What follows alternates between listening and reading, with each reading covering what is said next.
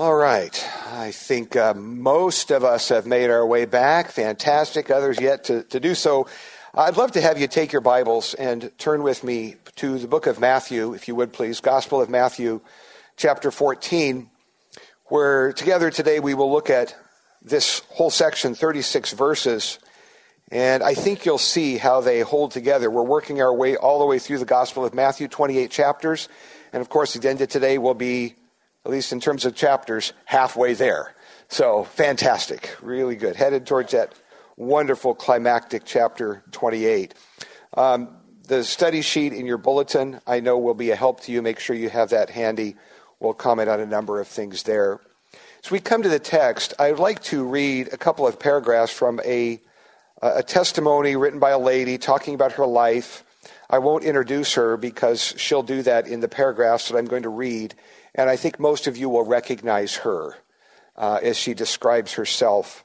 But listen carefully to these words. This is from Christianity Today magazine, just about a year ago, May 2018. She says this: "You have seen my picture 1,000 times. It's a picture that made the world gasp, a picture that defined my life.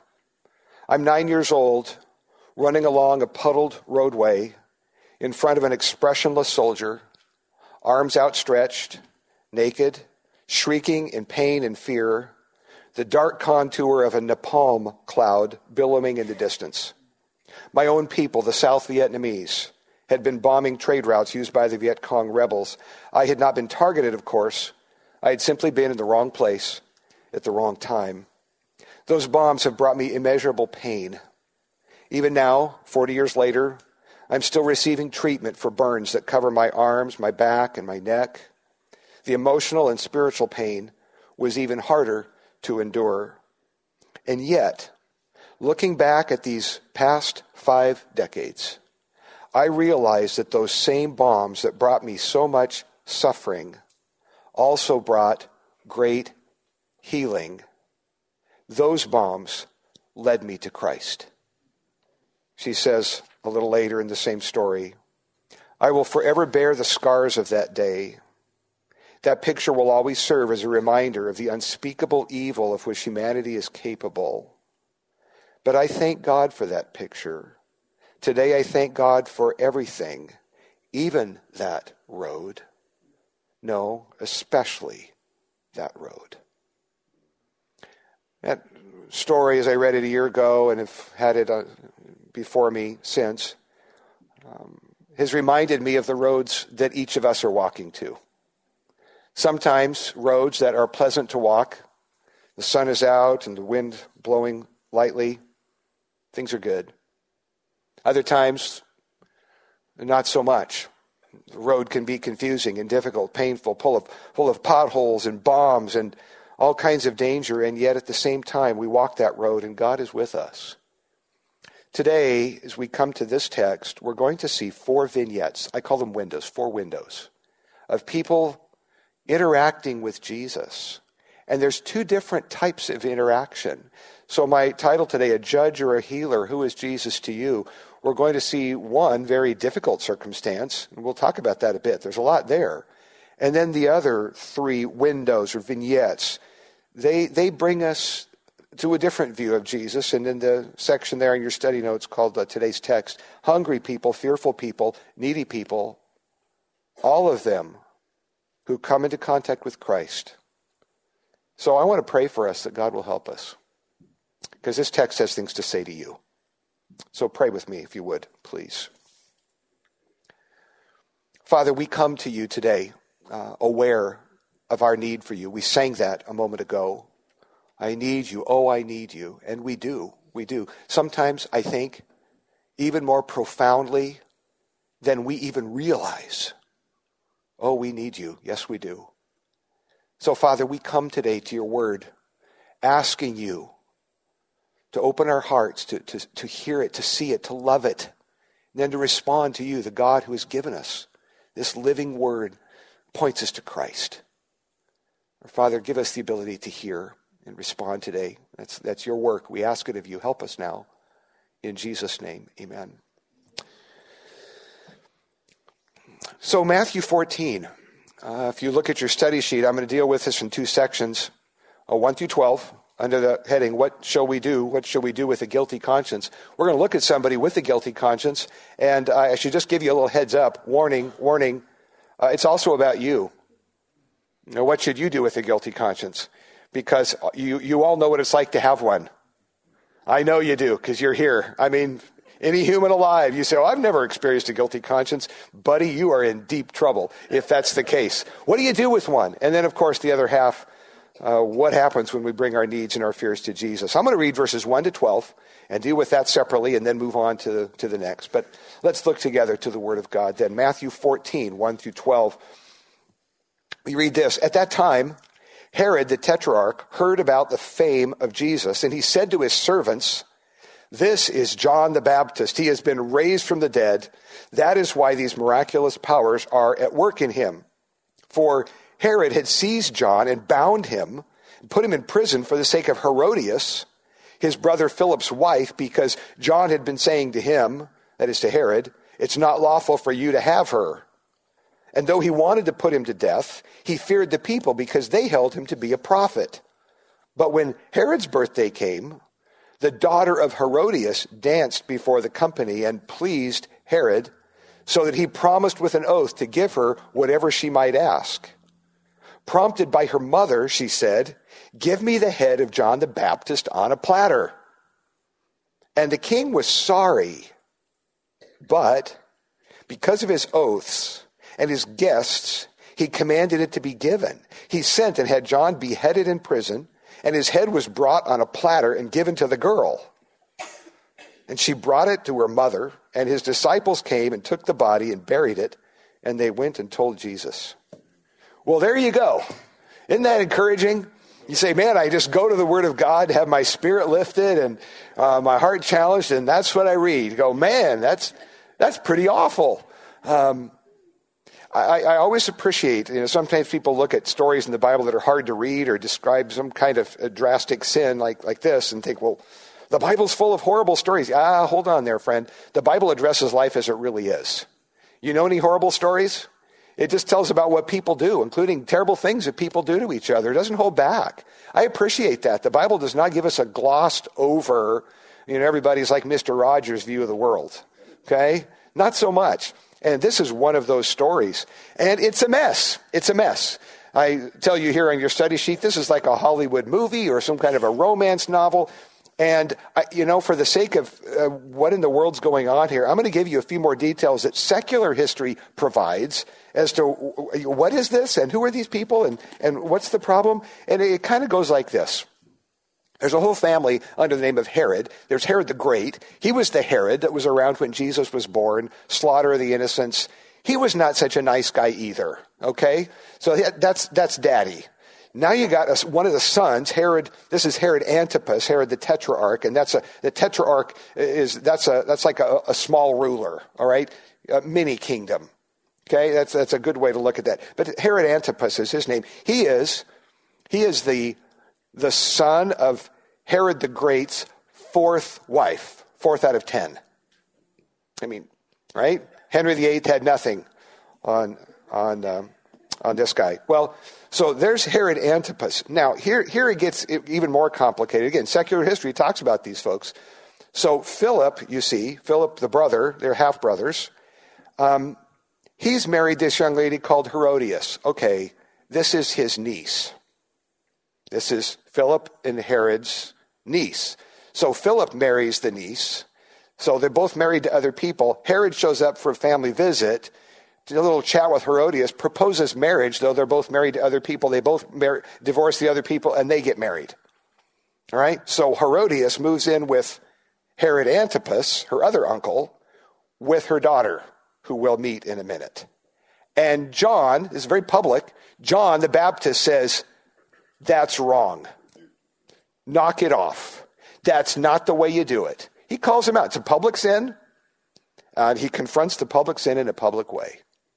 Now, Herod Antipas and, of course, Herodias, they have kind of a love-hate relationship, you find out, with John the Baptist. It says here, John wanted to kill him, but that Herod wanted to kill John, but people knew he was a prophet. Well, in some of the other Gospels, it says that Herod also realized John was some kind of a holy guy, and at times wanted to protect him. So you kind of who wants to kill a real holy guy? I mean, that's not so good. But man, he irritates you. So that's Herod's quandary. Now, this scene unfolds. It's not a pretty one.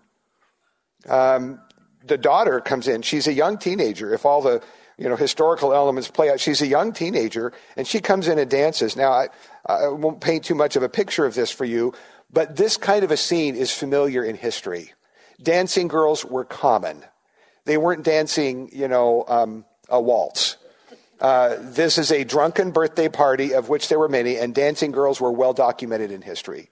And so this is Herod's stepdaughter who's doing this dance. Hey, honey, don't.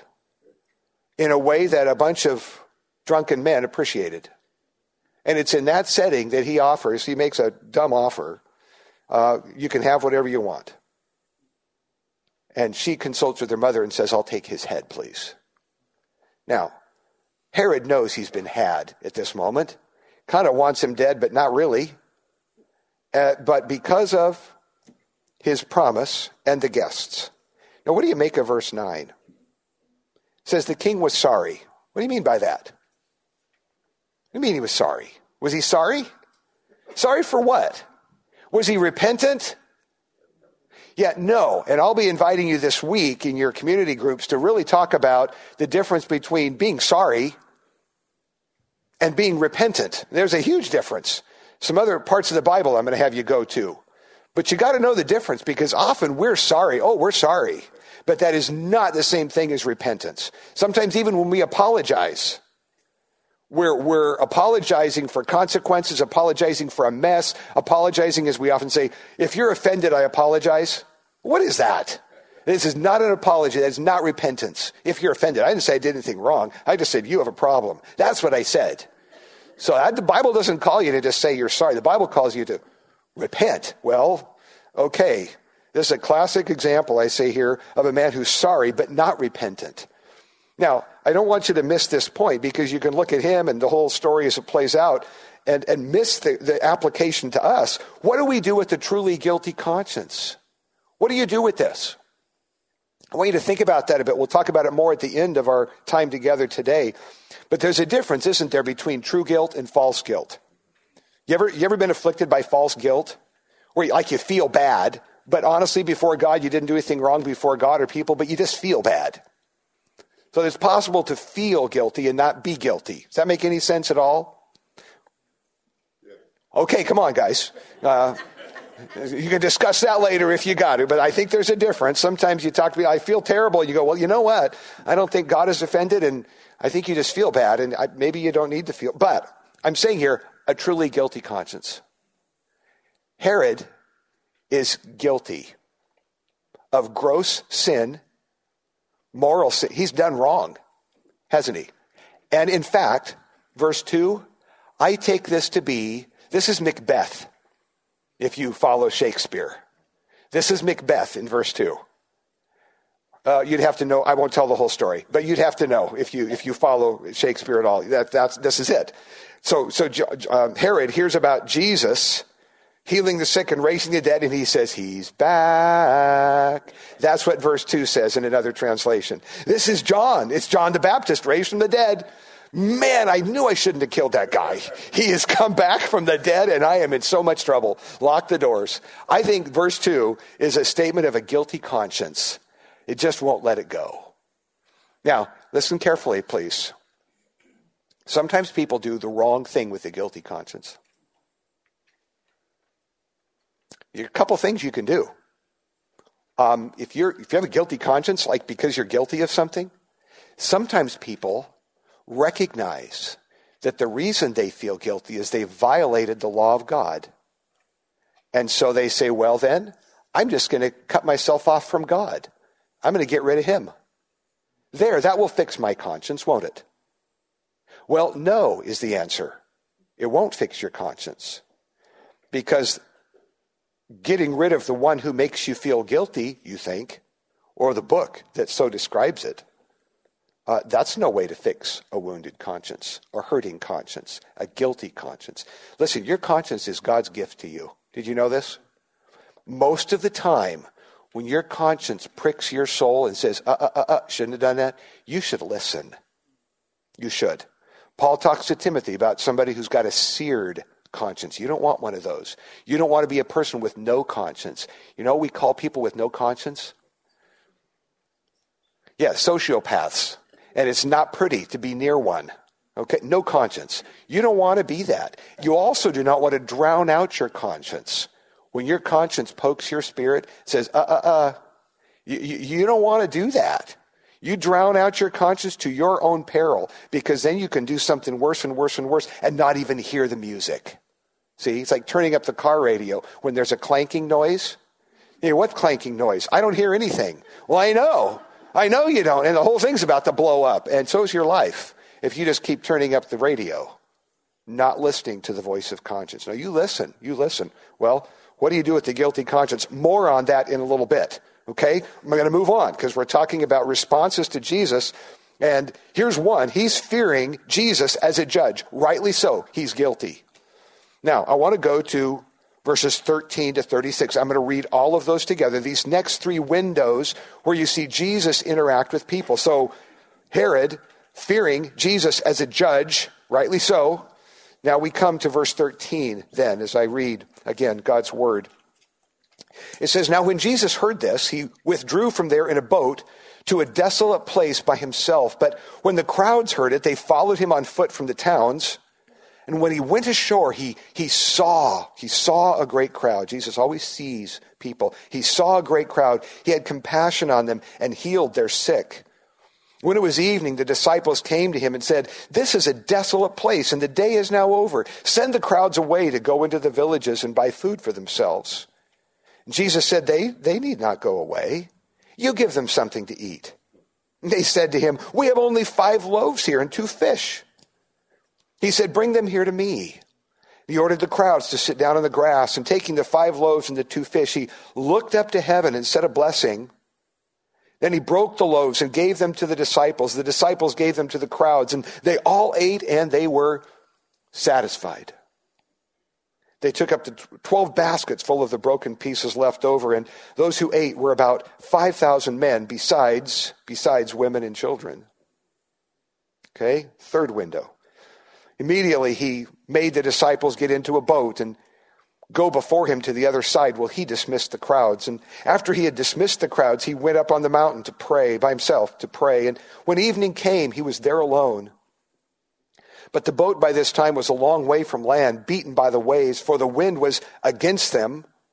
And in the 4th watch of the night, which is about 3 to 6 a.m., so it's been a long voyage, he came to them walking on the sea.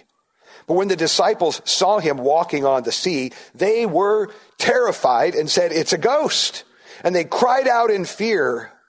And immediately Jesus spoke to them saying, take heart, it is I. Do not be afraid. Peter answered him, Lord, if it's you, command me to come to you on the water. And he said, come. So Peter got out of the boat and walked on the water and came to Jesus. But when he saw the wind, he was afraid and began to sink. He cried out, Lord, save me.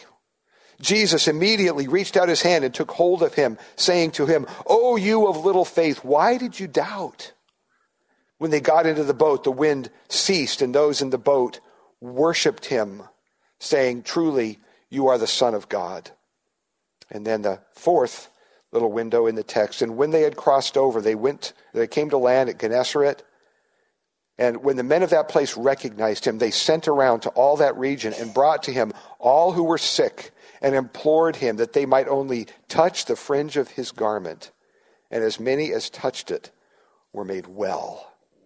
Wow. So hungry people, fearful people, needy people. Now, each of these little stories, I know, in a sense, warrants a whole sermon, but by taking them in a group together, I think it's easier to look at the response of people to Jesus and how he interacts with them.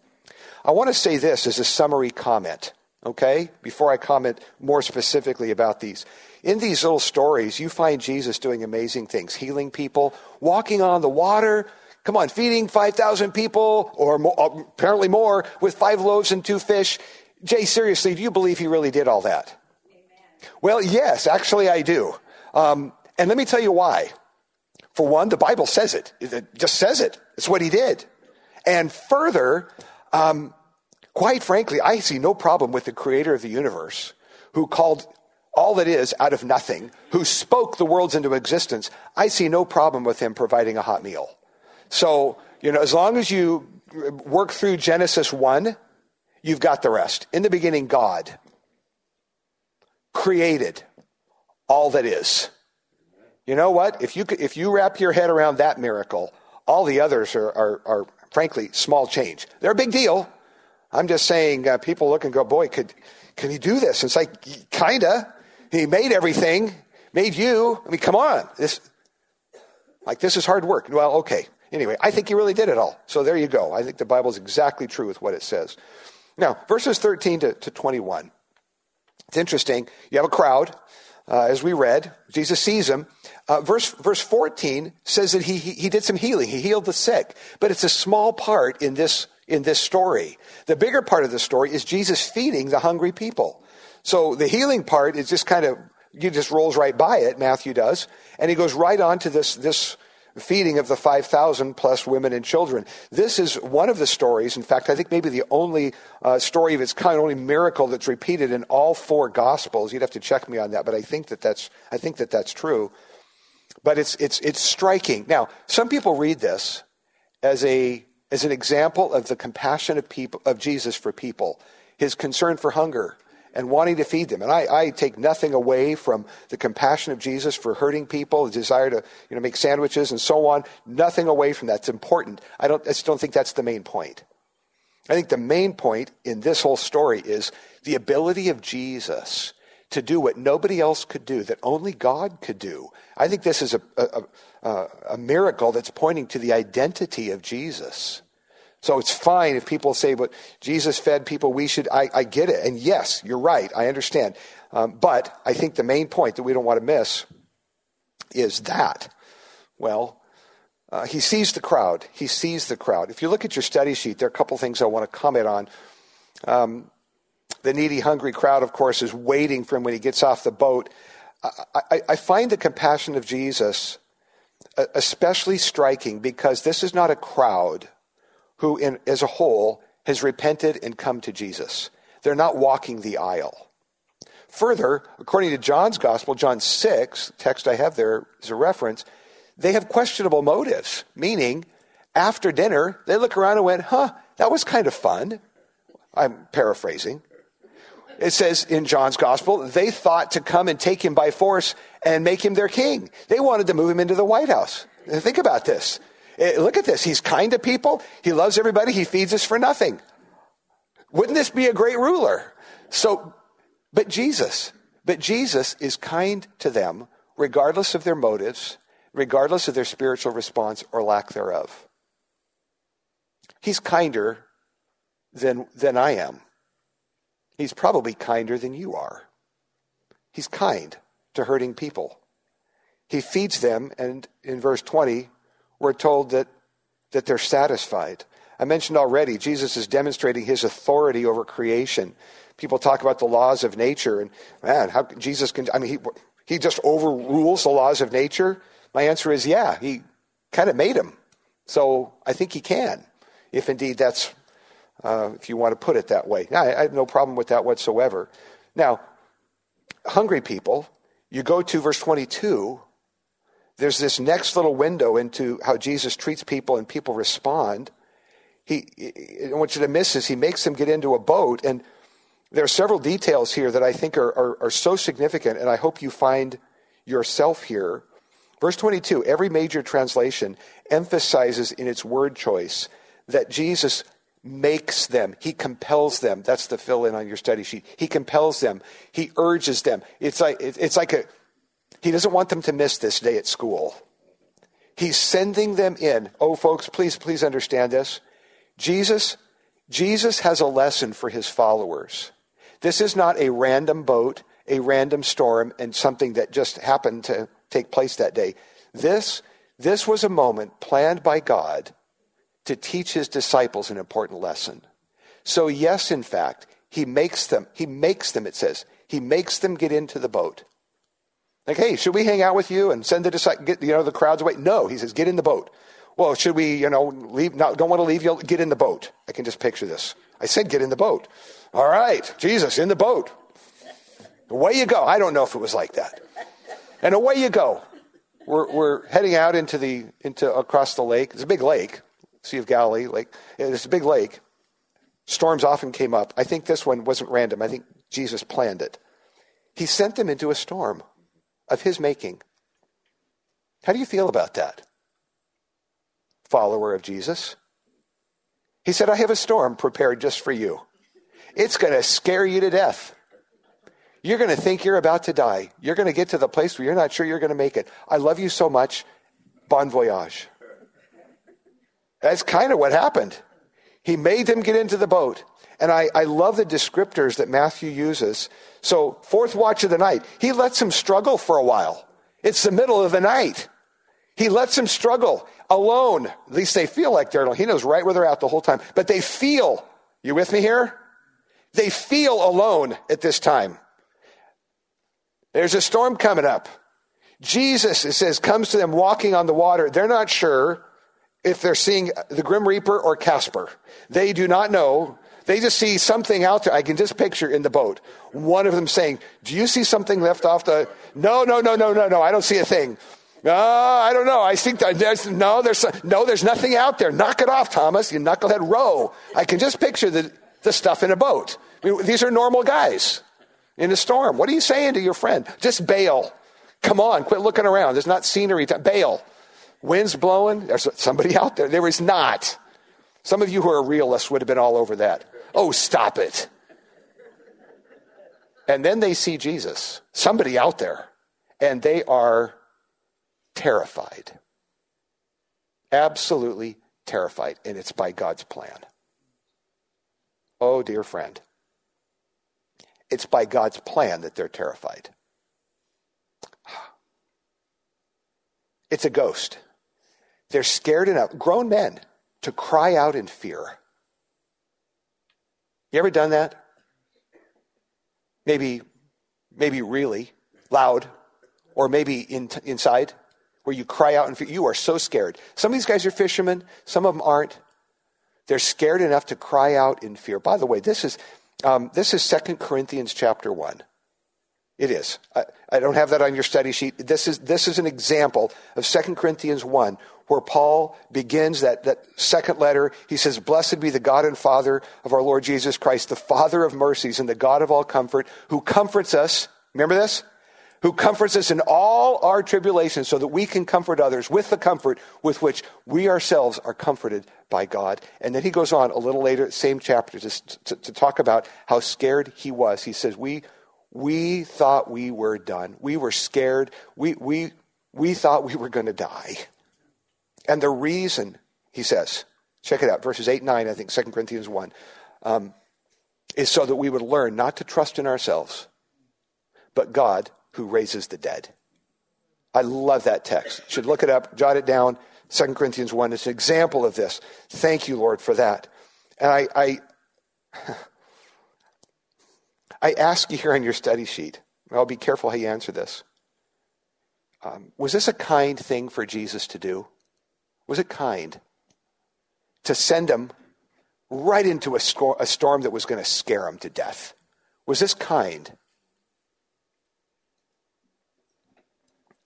You can discuss that in your community group. We know his motive. Was it kind? Some will say yes. Some will say, boy, I don't know. Maybe the outcome was kind. Was it kind? Have you ever sailed into a storm like that? Maybe you didn't see it coming. You thought you're going for a happy little boat ride. And it didn't turn out that way. And the wind got going and it got dark and you wondered if you were going to make it. You cried out to God. which, by the way, was a very good thing to do. You cried out to God and say, I'm scared to death, and without you, I'm going down. I note on your study sheet, this is so important. At that moment that they were terrified, they were right where Jesus wanted them to be. I believe that at times God arranges for us, no, really, arranges for us to sail right into things that will keep us from trusting ourselves. It will remind us, you know what, you, big boy, big girl, you thought you could fix this, right? You thought you got it? After all, you however many years old, you got this? And by God's plan, he'll take you right into things that will say, you don't have this. You're not that smart. You can't fix this. Come on, what do you think? You control what? What is it now? Precious little.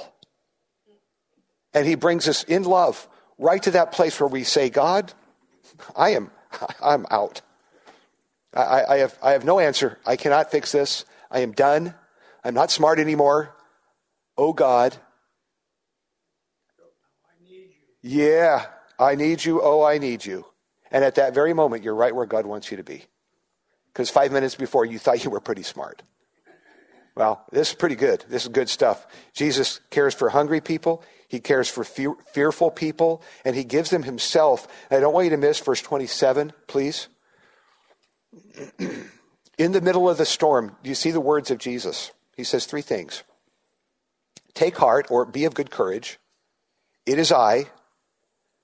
And don't be afraid. You've heard me say before that the command, fear not, in some form or another is, I think, the most repeated command in the whole Bible. It's all the way through the Old Testament, through the prophets, through the Psalms, all the way through the New Testament. Fear not, for behold, I bring you good tidings of great joy. Why would you keep saying that? Because we have a lot of reasons to be scared, is the answer. Fear not, O Jacob. Well, thank you. You're right. I am scared. Come on, I am. Admit it. Own it. Scared here. God constantly, as he shows up, says, don't be afraid. Don't be afraid. Well, in the middle of that, he said, well, be of good courage. It is I.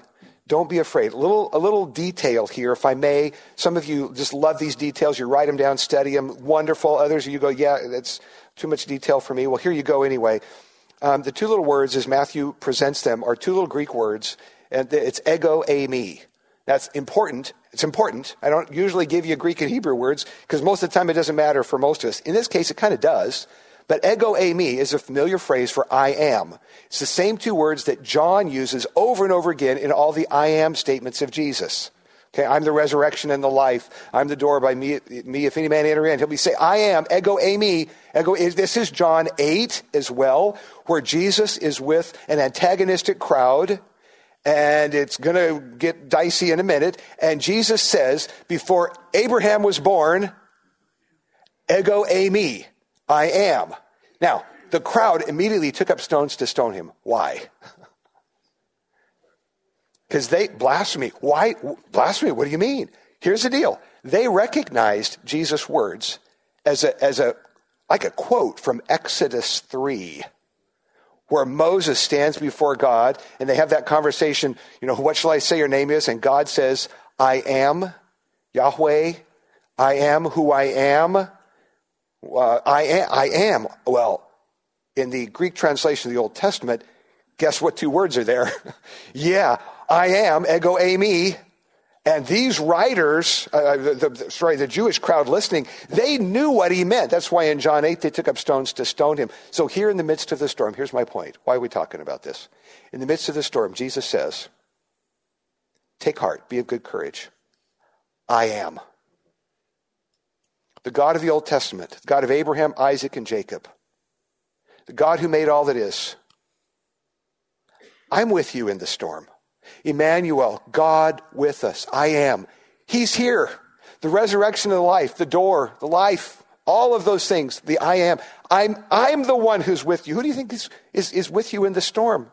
No, it's God himself who walks on the waves, calms the sea. That's why he could say, be of good courage. I am is here. Don't be afraid. All the resources of God himself in the midst of the storm. Wow, that's just amazing stuff. I think his followers heard it Interesting little story of Peter walking on the water. That's good. That's good. I want to go to that fourth little vignette, verse 34. When they'd crossed over, they came to Gennesaret, and of course, word got out right away. I really love this little paragraph because it talks about people who want to come, and look at this. All they want to do is touch the fringe of his garment. How much of Jesus do they know they need? Just a little. I just need to touch him. I don't need like an hour of his time. I don't need an office visit. I don't need him to move in with me. I just need just to touch, and he'll make me well. This is similar to the lady we met previously with the issue of blood, 12 years. I just need to touch the hem of his garment, and he'll heal me. I know he will. I know he'll be there for me. Just a bit, just a touch. And they're right. They're right. That's exactly what Jesus does. And I don't think Jesus is walking down the road oblivious to all those who come just for a touch. I think he knows every single one of them by name. Sarah, Benjamin, Mary. I don't think anybody ever came and touched his robe without him knowing their deal. You're not just a face in the crowd to Jesus. He knows your name. He knows your stuff. Now, today, then, a judge or a healer, We started by talking about Herod, and I asked you to be thinking about this. What do you do with a truly guilty conscience? Again, sometimes we debate, is it real guilt, false guilt? Just forget that for a minute, trying to divide those two. It's something to think about later. But for our purposes today, let's just assume you're really guilty. So what do you do with that? Listen, this is the gospel. This is the gospel. Jesus died for guilty people. So rather than you trying to explain, you had a bad day, you had low blood sugar, it's all your family because they're all mad people or whatever, you inherited it. Whatever excuse you give for messing up, you can just forget it. Just stop it. Don't do that. Just own it and say, I messed up. I did. I'm guilty. You don't have to explain it to God. He knows. So you tell him, God, here I am, the guilty one. It's like naked before God. I can't pretend anything. All the excuses aside, I did it. I meant it. Might have even enjoyed it. And I'm guilty. What do you do with that? You bring it to Jesus because he died exactly for that. So you own it before him. You just fess up, man. And you say, oh God, I thank you that Jesus died for this. Now, the Bible talks about repentance, not just owning it. If you own it and say, yep, that's me, and you keep doing it, come on. You're just like Herod over here. Feel sorry, but nothing changed. He didn't call you to feel sorry. He called you to turn and go the other way. So stop whatever it is you're doing you shouldn't do, right? Come on. Jesus wants to help you with that. So you come and own it, whatever that is. You say, God, you're going to have to help me. I am powerless to change my heart. Are you any good at this? Can you change your heart just like that? No, you come to God and say, God, this is my struggle. This is my problem. These are the things that my heart longs for. I long for. Oh God, you're going to have to help me. And this is step one. That's step one. That's what you do with a guilty conscience. You come to God. It's not an angry judge. No, you come to him, Jesus, who died on the cross for your sin. You tell him the truth. Humble yourself before him. I put in your study sheet. Confess the truth about you. Broken, bankrupt, utterly unable to fix yourself. Run to him and just tell him the whole story. Ask for his help to bring life change, true substantive life change, not only outward, but inward. That's what Jesus is all about. I want you to see the goodness of Jesus. Hungry people are fed. Fearful disciples are safe and comforted. Sick people made well. I love this. Jesus, a judge or a healer. Who is Jesus to you? On your study sheet, there a place for you to either actually with a pen or just mentally to write down a specific area of need that you have today that you come to Jesus with. It might be about you. It might be about somebody else. But I ask you there, you may write something down. You might not because somebody else might read it and you don't want them to know. I get it. But I'm asking you to think about that. What specific area of need do you have today with which that you come to Jesus with? You bring it to him. What is it for you? And my hunch is that every person here can fill in the blank. And I want to pray for us. If you'd stand with me.